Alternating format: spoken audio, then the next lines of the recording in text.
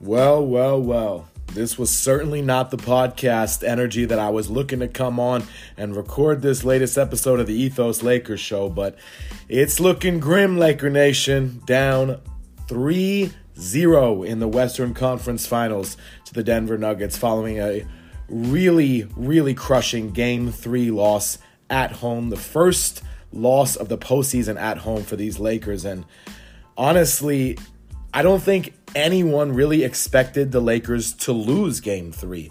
Nationally, locally, even people who aren't paying attention to the series expected it to be more of a series.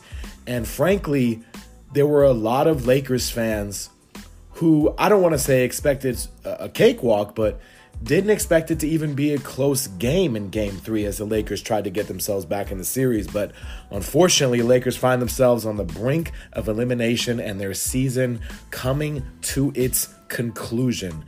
Welcome in, everybody. It's the Ethos Lakers podcast, here with Ethan on a solo ride. And, if the voice sounds a little hoarse between umpiring this weekend and yelling at my TV rather vehemently and rather illustratively in this Game 3 performance, that is the reason.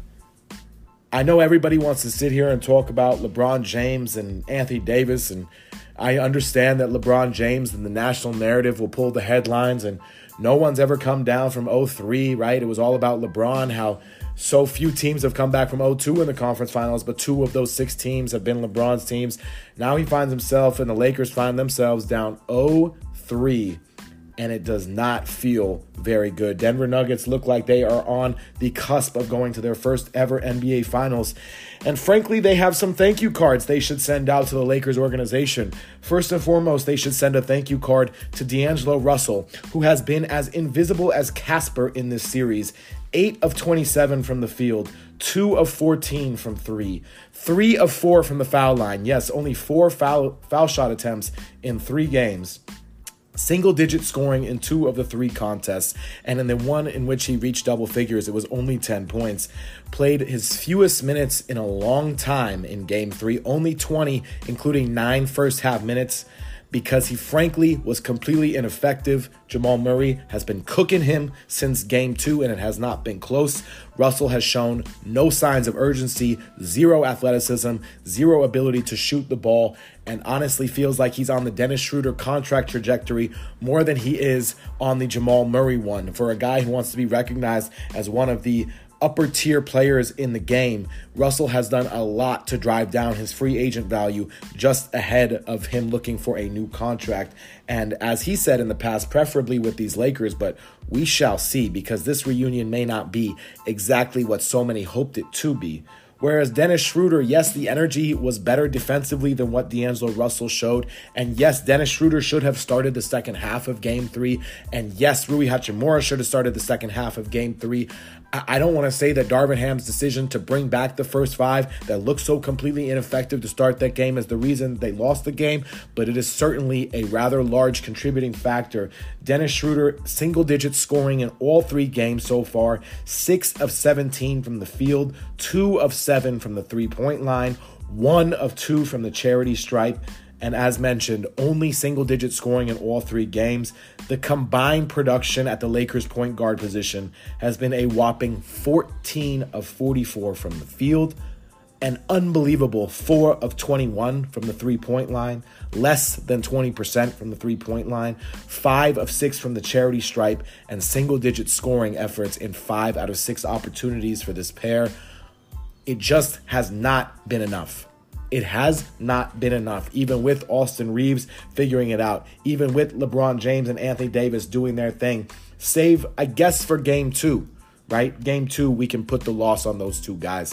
But outside of that, this has been such an issue for the Lakers. D'Angelo Russell, I don't want to say was imperative, but he was important in both the first and second round versus Memphis and Golden State respectively, because at least those defenses had to honor what he was capable of doing, because he showed his capability of doing it. Jared Vanderbilt, I am not sure why he's in the starting lineup at this point. He can't stay with Jamal Murray. He got lost on defense several times. The role players who stepped up in the past, even a guy like Lonnie Walker, lost his assignment too frequently in this one. The Lakers transition defense. To call it a work in progress is probably the kindest thing you could call it. And beyond that, they just really didn't have the sense of urgency that you really would have wanted and hoped for them to have in really a season-defining Game 3, a game in which I don't want to say they were able to contain Nikola Jokic, but they were able to contain Nikola Jokic in the sense of he wasn't able to do whatever he wanted. Jamal Murray was unstoppable in the first quarter and especially in the first half, but he was basically rather human in the second half. The Lakers just couldn't get it together. They could never get past that hump. They went up by 1, they tied the game, but they could never just start pulling away with that lead. They never seemed to have the momentum that they so desperately needed. And now going into Monday's Game 4, hopefully it's not the final game of the Lakers season, but going into Game 4, you have more questions than answers, and I'm not sure even the Lakers know where to turn. I know Darvin Ham says this team is not dead in the water, and I don't think that they're lifeless, but they're certainly on life support when it comes to trying to put something together here. You look at LeBron James's performance in this series, even the Game 2 he was dogged for, right? It's amazing because his line in Game 2 and Game 3 are actually very comparable, really, for this whole series, right? Game 1, 26, 12, and 9. Game 2, 22, 9, and 10. Game 3, 23, 7, and 12. His performances have been rather comparable. The only asterisk we'll say is that he actually made some threes in Game 3. He still took way too many. I don't understand, for a team that is not a good three-point shooting team, why this continues to be the strategy to employ time and time again. In Game 2, Anthony Davis made 1 from the corner. They said, 1 worked, let's do it every time. LeBron came into this game, into Game 3, 0 of 10 from the three-point line in this series. So what did he do? He shot 9 of them in Game 3. Granted, he made 3 of them, but that makes him a whopping 3 of 19 from the three-point line in this series. Game 1, the one in which the Lakers almost clawed their way back into the game after falling down and basically falling apart, they were 11 of 24 from the 3. They got hot late, and they kind of got a little electric from the three-point line. And that was not emblematic, unfortunately, of what's to come. Game 2, they were a whopping 8 of 30 from the three-point line. No one is going to respect you at 8 of 30 from the three-point line. When you shoot barely above 25% from distance, they're going to sag off you like your name is Draymond Green, okay? So what do you do in Game 3? We see that this is not working. So you know what we're going to do? We're going to shoot more threes. They took 32 in Game 3 and only made 10. So really, you want to talk about three-point shooting? Yes, LeBron is an easy target. Really, any individual is not named Austin Reeves on this Lakers team or Rui Hachimura on this Lakers team. But the reality is, as a team in these 2 games, the Lakers shot 18 of 62 from the three-point line. Let me help you with the math. That's 29%, and it's not going to get it done. I do not understand why the Lakers have it, not just a tendency, not just an inclination, but it feels like a true desire to try and beat their opposition at the opposition's game. Why are you not exerting your will? Game 6 against Golden State was beautiful for a lot of reasons. My favorite part about that series clinching game is that the Lakers took it to the Warriors. They did not wait around and look to beat the Warriors at their own game. No. Instead, what they did is they went into that game and said, we are going to beat this team, the defending champions, our way. We are going to use our strengths. We are going to figure out how we can exert ourselves and exert our energy and exert our will on this opposition that everybody expected to be better than us. And that's exactly what they did. Against the Nuggets, that is not something that we have seen. Against the Nuggets, who, as I said before, look, JC and I both came onto the show and said Lakers in 6, right? JC was feeling especially confident that the Lakers would win this series. I felt good that the Lakers had a real chance. But I said repeatedly, this is going to be a tough series for the Lakers. Denver has all these guys who are just annoying enough. Like Jeff Green, really? Bruce Brown, been great for them all season. Aaron Gordon, he's not talked about because you have Jokic, you have Murray, you have Michael Porter. But Aaron Gordon, borderline all-star this year. Regular season, averaged 16 and 6.5, nearly shot 60% from the field. I mean, Aaron Gordon, I remember when Denver traded for him, I said, really? You want Aaron Gordon on that contract? Really? I'm really surprised. And you know what they've done? Magnificent things. He's been a wonderful fit. KCP, You made your fair share of threes for the Lakers, but I never remember you playing like this when it matters like that. I mean, just everything that the Nuggets are doing right now seems to fit so well. They don't get too high. They don't get too low. Even when Jamal Murray was literally hotter than fish grease on a skillet in the middle of the summer in Game 3, he still didn't get too high, and they were able to still keep their composure. Now, let's zoom out for a second. Let's exercise from some perspective, right? No one, not you, not me, not anyone else listening, expected the Lakers to be here, right? No one, especially when the season began, said this looks like a Western Conference Finals team because it was a different team.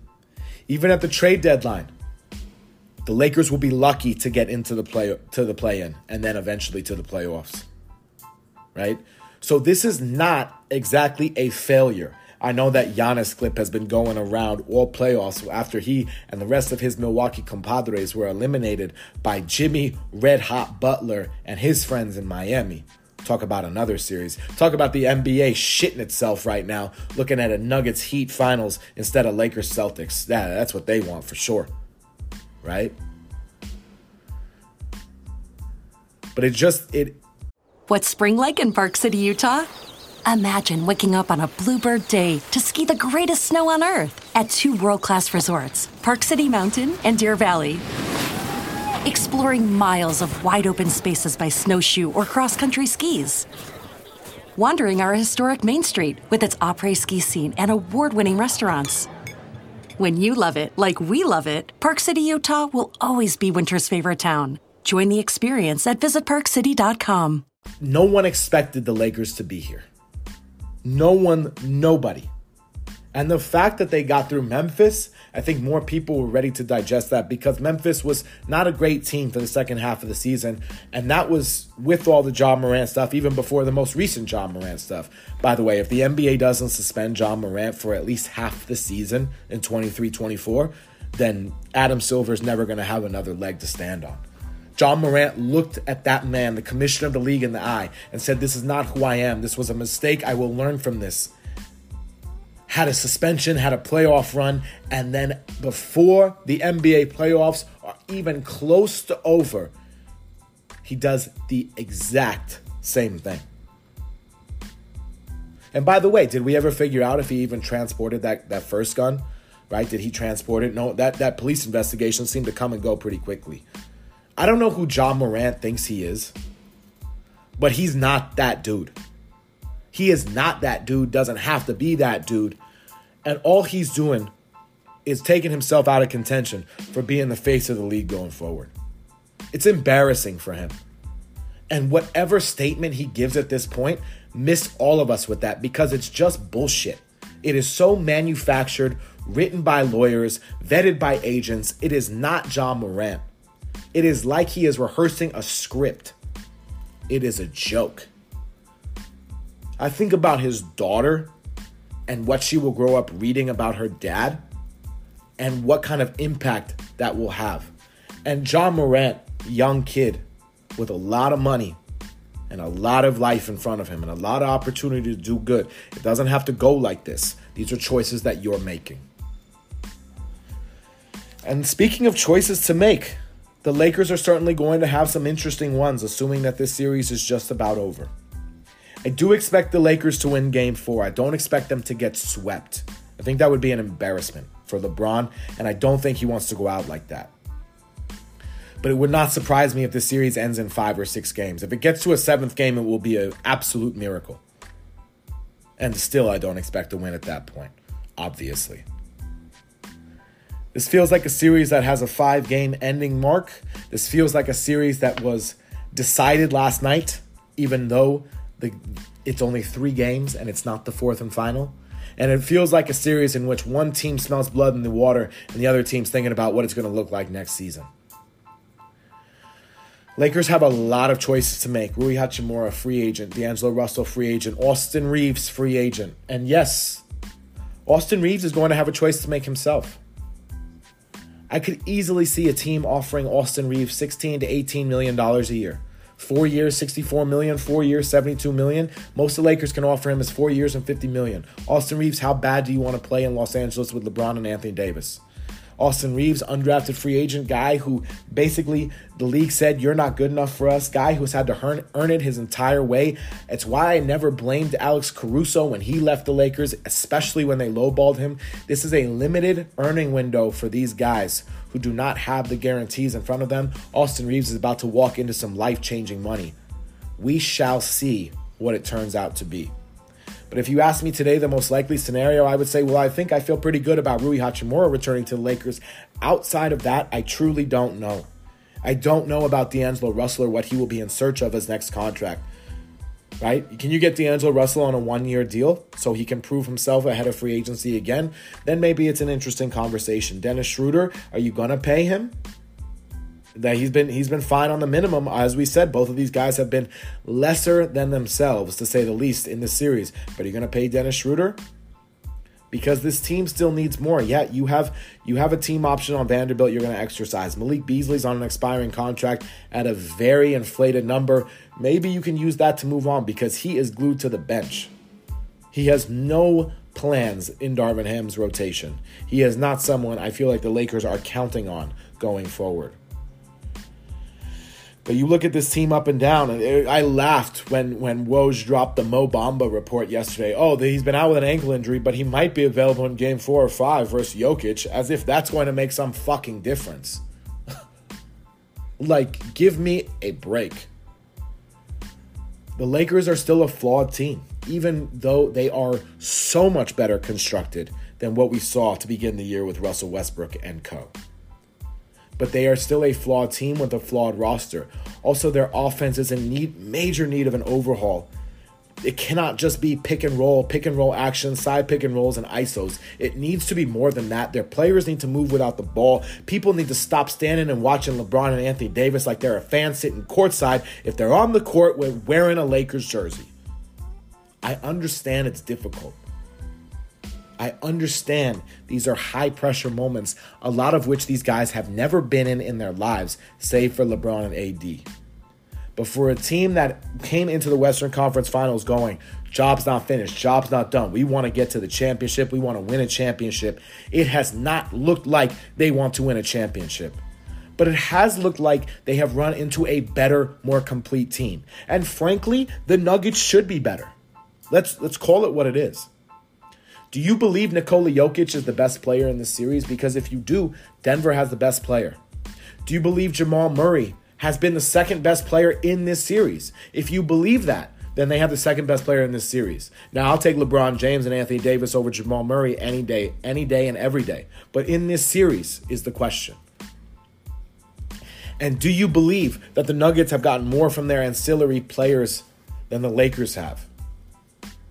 Because if you believe all those things, it shouldn't be a surprise. Also, Denver, they have continuity. The Nuggets have been playing together for just about as long as the McNuggets have been being served at McDonald's under the Golden Arches. And whether it's sweet and sour or barbecue, they're straight up cooking these Lakers right now. And that's the reality. I was worried about how my energy was going to be because it's been frustrating to watch this group. Even from the initial tip, I said, this doesn't feel good.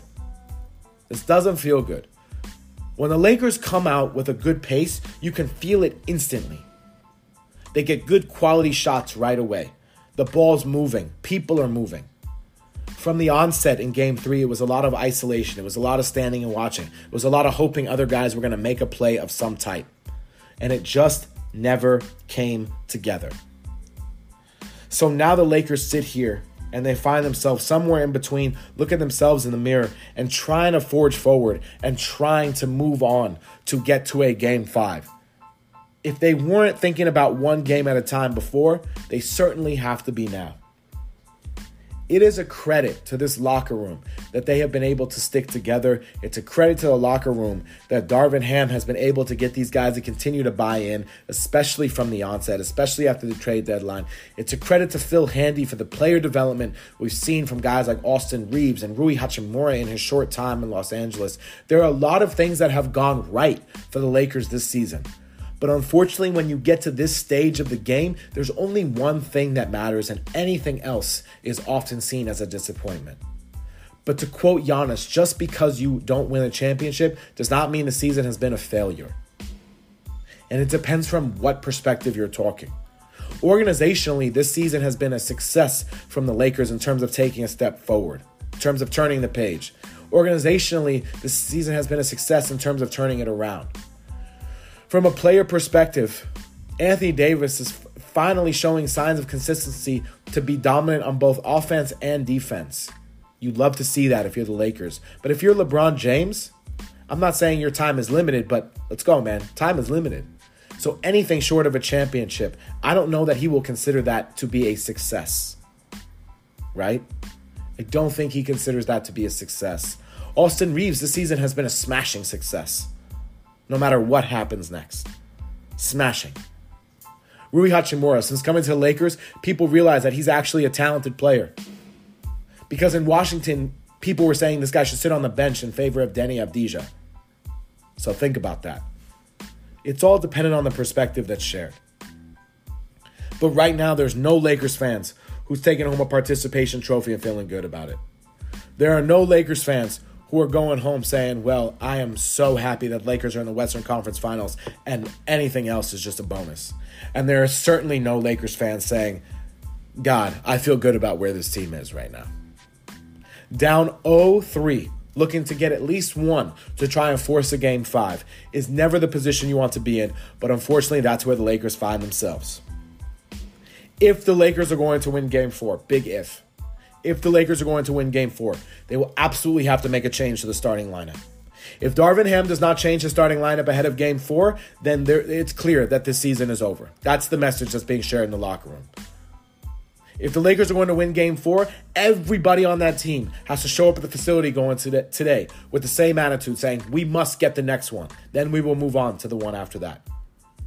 If the Lakers are going to win Game 4, they simply have to get more from the point guard position. I don't care if that means starting LeBron at point guard. I don't care if it means benching D'Angelo Russell. I don't care if it means Dennis Schroeder goes for 25. I don't care if it means D'Angelo Russell goes for 40.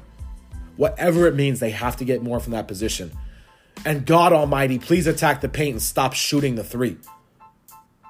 You're 18 of 62 in your last 2 games. How's it working for you?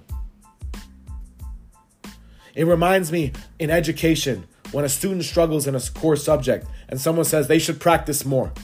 Yes, a kid who struggles with math should be given more math. That sounds like a great plan. Maybe we should attack it from a different angle. The analogy is not perfect, but I know you get my point. The Lakers have to care more than Denver. The Lakers have to show a greater urgency than the Nuggets. And if they can't do that in Los Angeles, in the house that Kobe built, then they are simply not ready for the moment. We'll see how it shakes out. We'll be back on the next one. Down 3-0, we hope for a Game 4 victory to keep the season alive and the wheels turning. Until then,